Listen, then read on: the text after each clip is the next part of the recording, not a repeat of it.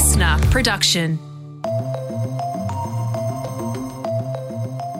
Hello, today's briefing is part one of a three-part series on the new reality of modern birth in Australia with Katrina Blowers. Yeah, we're going to be talking about the rise of the solo mother by choice. It's a movement that's gathering some real traction. I know quite a few girlfriends who've gone down this path themselves just recently. We're going to speak to someone who's had 17 rounds of IVF and get the real picture of what that's like. Plus, this big community that's built up around Australian birth stories. Yeah, how podcasting has really changed the way thousands of women prepare for labour. It's a huge community.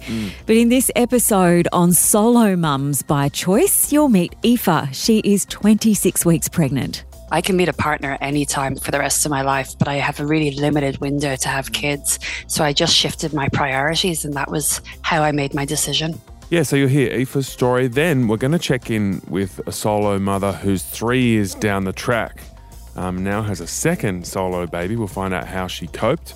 The proof is in all the great mother-child relationships out there, or, I know a couple of families with 2 dad families, 2 mum families, and they're just kids like any other kids, really. First, let's get into the headlines, the big stories of the day. It is Tuesday, February 7. At least 2,000 people have been killed after 2 massive earthquakes struck Turkey and Syria. Due to the strength of the earthquake, we couldn't climb down the stairs. The wall collapsed on my son. My wife went down and I hurled my son from the second floor. Pretty terrifying stuff. That's one of the survivors there. The first magnitude 7.8 quake hit before sunrise local time yesterday. Its epicentre was close to the southern city of Gaziantep and felt as far away as Cyprus, Cairo and even Mosul in Iraq. That first earthquake was then followed by more than 100 aftershocks, including a magnitude 7.7 tremor less than 12 hours later. So it's feared survivors who managed to escape the devastation are now at risk of exposure. It's winter in Turkey and temperatures there are falling to minimums of -5. Truly horrible stuff, Tom. Yeah, and the death toll has just kept going up and up and up. So it was rising yesterday afternoon into the hundreds. Now we're into the thousands and it could keep going. And part of the reason is that second big quake that was basically as big as the first. And that city, Gaziantep, has 2 million people in it. So yeah, the death toll could get even worse. It's already the worst earthquake this century. And the Greens have confirmed they will support the Yes campaign for an Indigenous voice to Parliament. We don't think that a no vote would get us any closer to truth and treaty. Voting yes in the referendum for a strong First Nations voice will be a step towards First Nations justice. So that's the Greens leader, Adam Bandt there, and he had a very frustrating day by the sounds of it yesterday because that announcement came just after one of his senators, Indigenous woman Lydia Thorpe, quit the party to sit as an independent on the crossbench. She says she can't support a voice or the Greens party unless it's combined with recognition of Indigenous sovereignty. So she now says she'll be the champion of the Black sovereignty movement, but she went to the last election saying she'd be a champion for the Greens and she's been anything but. She's brought nothing but controversy to the party so far. One of the most prominent controversies was her dating a bikie whilst being on a committee that was looking at organised crime. Yeah, so she's flagged she will still vote with the Greens on climate change. She also says she's open to negotiating on the voice in return for her support. And Bandt tried really hard to keep her, so he must be quite worried about what she can do outside of the Greens to potentially destabilise some of the Greens supporters. And big news on the problems in Alice Springs. Alcohol bans are set to be reinstated across Central Australia. This follows a snap review of alcohol laws ordered by the Prime Minister in response to that big spike in crime.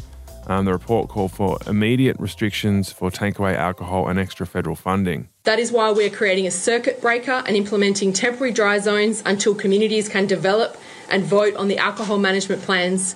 That's the Northern Territory Chief Minister, Natasha Fyles. So the way it will work, communities will have these alcohol restrictions unless they opt out. And to opt out, 60% of residents in any given community will need to vote to opt out. It'll also come with $250 million of extra funding for Central Australia.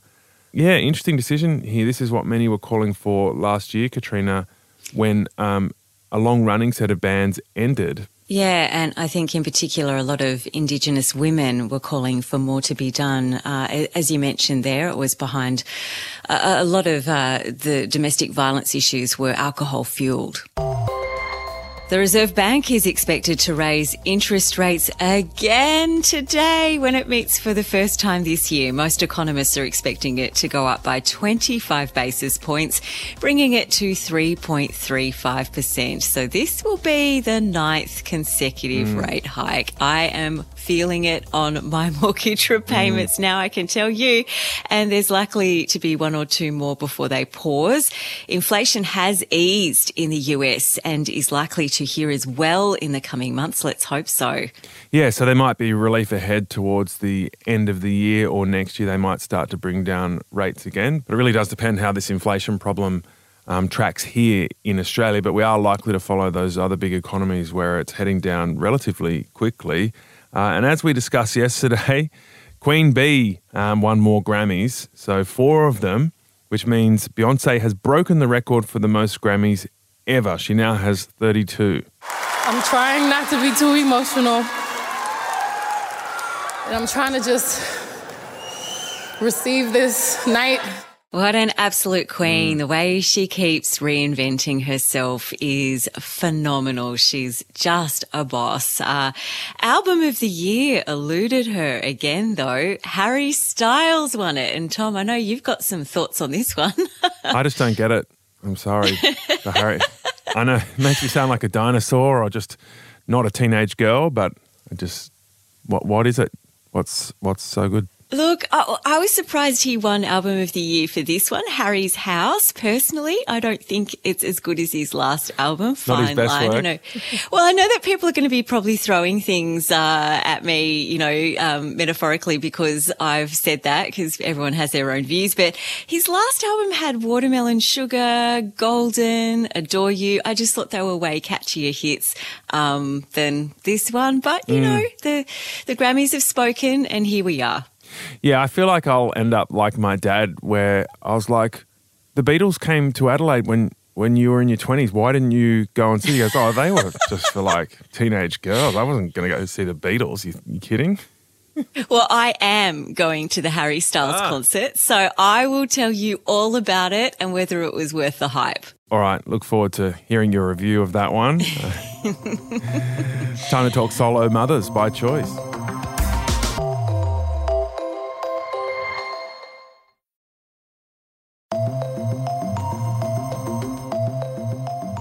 Tom, when you hit your 30s, I know for a lot of women, some men too, you start doing this, it feels impossible, this set of calculations like how many years am I going to commit to the career path that I'm on? What about travel? Where does that fit in? And have I met the right person? And how long do I want to be with that person before we think about having babies? It's a lot.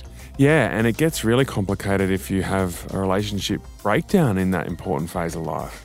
Perhaps all of these factors lie behind the growing trend for women going it alone. Becoming a solo mother by choice, as it's known, is on the rise in Australia. We couldn't find you any definitive national figures, but well-known Melbourne fertility clinic Monash IVF is reporting a 65% increase in single women seeking fertility treatment since 2019. Yeah, that's a huge jump. So we're looking into this trend to understand the reality. And to do that, we've found 2 women at very different points of the journey. So first, you'll meet Aoife, who's about to be a solo mother by choice. She's 26 weeks pregnant. Aoife, thank you so much for joining us. Where were you at in life when you decided to become a solo mum? Well, I was in my late 30s, which was one of the deciding factors. I was getting a bit older. I was recovering from a long illness. I didn't feel it was pretty likely that I'd meet a partner at that point. I didn't know the pandemic was about to start. And I just started weighing up how much time I'd want to know someone before I had a baby with them, and thinking about my fertility and the dates and the times and the years. And I just suddenly said to myself, look, I can meet a partner anytime for the rest of my life, but I have a really limited window to have kids. So I just shifted my priorities, and that was how I made my decision. How did you go about this process? There's a couple of different ways, IVF being one of them. Which did you choose? Oh, I had no idea how long and complicated and expensive the journey was going to be. I've been incredibly unlucky. Well, not so unlucky because I'm pregnant now, but I had a tough journey. I really wanted to know who my donor was so the kid could have a relationship with them of sorts. And so I decided to ask a friend. That friend lives overseas. And the plan was to fly him over to donate to a clinic. But of course, that was exactly when the borders closed. So I had a long, complicated journey to fly over his donations instead of him. And then went through an IVF clinic, again, because I was late 30s and I wanted to increase my chances. And how much money has it cost you so far? More than I could afford, probably. I think I've spent about $50,000. Wow. But this is my second baby. I had a daughter who didn't survive, and that has been, an absolute tragedy, but I also don't regret having her, and I'm glad she came. So, I'll always have my two babies from that process. What are your thoughts on how to get through the grueling phases of those first few months and, the challenging sleep? And, personally, I've just gotten through the first year of raising our little boy, and there were really tough times. By the sounds of it, you're Irish. I'm wondering how much family you have here and those sorts of things. What's the plan to get through the tough phases? Look, there's a community of solo mums by choice out there who can offer a huge amount of advice and practical experience on how to manage and how to cope. But overall, I just feel like it will be very hard and very difficult. But, life doesn't have to be easy, and I'll just get on with it. There are plenty of solo mums, solo parents, and single people who may not have ended up in that situation by choice, who've done it before. And I guess my approach to life is keep expectations low, and things usually work out better. Yeah. What about dating, Aoife? Is that still on your radar for now? It was over the last few years. I went on a few dates. I actually had a partner for a year during the process. And I didn't find it too complicated to tell people what I was doing. People were very positive about it. I date men, and I met some men who were really positive, really impressed. I didn't find it massively got in the way, but I feel very content solo for now. I've been through a lot. It's hard to date after having a long fertility journey. So for the moment, I'm pretty content. I'm a bit worried about how much time I'm going to have, but we'll see. It's certainly not something I'm against. That's Aoife Cook. All right, we're going to find out just how hard the post-labour baby phase is. We'll fast forward over 3 years down the track to Liz, who made exactly the same choice as Aoife. She now has a 3.5-year-old girl, and she's had a second solo baby. She now has a 1-year-old boy too. Liz, thank you so much for joining us. We've just spoken to Aoife, who's in the pregnancy phase. You're a long way down the track, but can you cast your mind back to when you made the decision to be a solo mum by choice? What was going on for you? Kicked off for me when I was at a hen's day chatting to a mum of a 5-year-old who was like, I've actually done it on my own. And I just sort of was like, this is a thing. I didn't know it was involved. That kicked things off, and I went through a couple of years of, maybe I'll meet someone, or chatting to doctors but not really sure. And then eventually I was just like, I think I was 36, and I'm like, I'm 36, I'm going to do it. And I was really fortunate that it all worked out pretty quickly for me. So I had my first child, a daughter, at 38, and then my second at 40. Wow. What was the reaction from everyone around you and your family too? My inner circle had known I was considering it. I think everyone was pretty wary in the beginning that I wouldn't be able to handle it. That was the main thing, was people were just like, it's so hard, there's so much sleep deprivation. They were definitely concerned when I was thinking of a known donor, because they were like, what if they want custody and you only have them half the time? And I felt, as the person going through the journey though, that I'd done a lot of research. So I'd sort of already answered those questions for myself. I'd learned about the legislation, the rights of donors if you go through clinics, all of that sort of thing. So I didn't have those concerns. I knew the big concern for me was sleep. I knew that I'd struggle without sleep. And the big focus for me was setting up those supports once the baby was born. I think that's probably the case for anyone, whether you're a solo parent or not. Like, having the right supports in place is really important. But I think for people like my mum, who's 77, like, she's of a different generation, but ultimately she was like, yep, if it's between this and not having kids, go for it. Like, we'll support you. So I imagine a lot of people said, oh, it's going to be so hard. How are you going to cope on your own? You've done it now, and you've had a second baby. You've got a 3-year-old and a 1-year-old. Yeah. What was it like in those tough moments? The benefit of doing it on my own was I was so well planned in advance for the supports that I think I had really good access to those supports. After the birth of my daughter, I went into a sleep school that helped me get her routine settled and her feeding settled, and I was linked in with, a paediatrician and things like that. And then with my son, I went back to that same sleep school. I knew it was an option. So I think because I was so sort of nervous about not being able to manage, I had a lot of things lined up with the maternal health nurse, with people in my community. I'd say that to anyone. There's a lot of resources out there, but it's good to line them up before you actually have the baby. What are some of the benefits that have surprised you of doing this alone? And I guess on the flip side, what have been the things that have kind of caught you by surprise? It's funny, there's it's not the things you'd expect. So for me, this will sound so basic, but it's when I'm home at 8 o'clock at night and one of the kids wants a bottle and I don't have any milk and I can't leave the house. And it's like, well, now we've got delivery services and all of that, but sometimes it's just the simple things, or I'm trying to get the 2 kids and a whole lot of stuff in the car and I'm like, oh, I just wish I could put them inside for a minute. Like, there's obviously things that I would have loved to have shared with a partner, like just the joys, the talking about the kids, the things they've done. But I do share those moments with my mum, with a friend who's also a solo mum. We spend a lot of time together. And it's sort of all I know as well. I guess I don't have anything to compare it to. Have you decided what you're going to tell the kids? I already talk about that they have a donor, that they don't have a dad. And I think being part of some solo mum communities, all the research points to be honest from day one. Even if they're a little baby, you can still start the narrative going, and you don't know at what point they'll start to really take it on. But my daughter certainly knows she doesn't have a dad. I'm all up for the challenge if or when that becomes an issue for my kids. It's their right to have feelings about that. So it may not bother them, it may.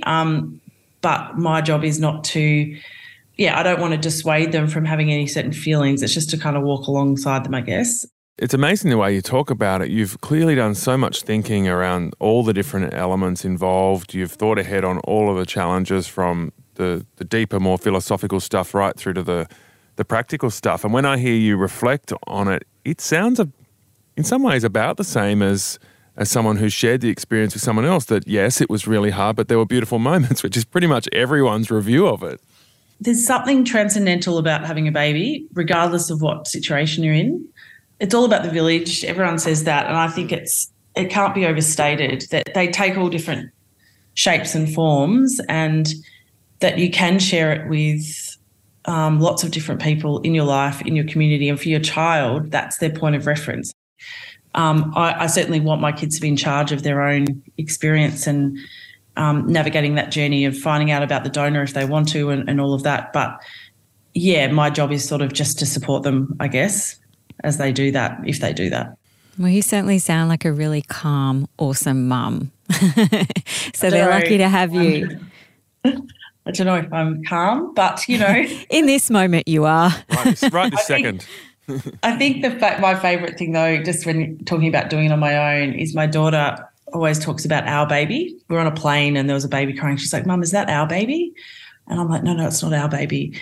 And I'm like, yeah, I'm not doing it on my own. I've got her and they've got each other. And, to her, he is our baby. She's as much of a mum as I am sometimes. So, it's a different way of doing it. But I think the proof is in all the great mother-child relationships out there, or, I know a couple of families with 2 dad families, 2 mum families, and they're just kids like any other kids, really.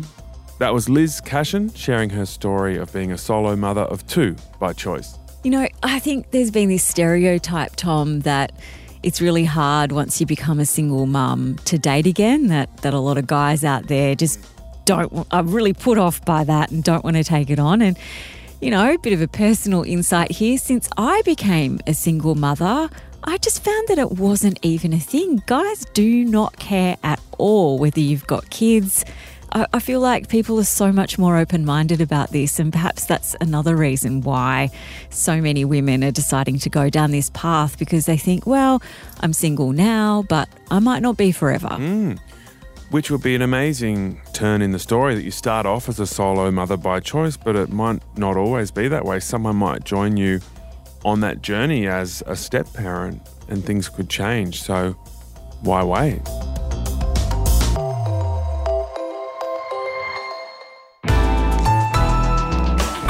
Listener.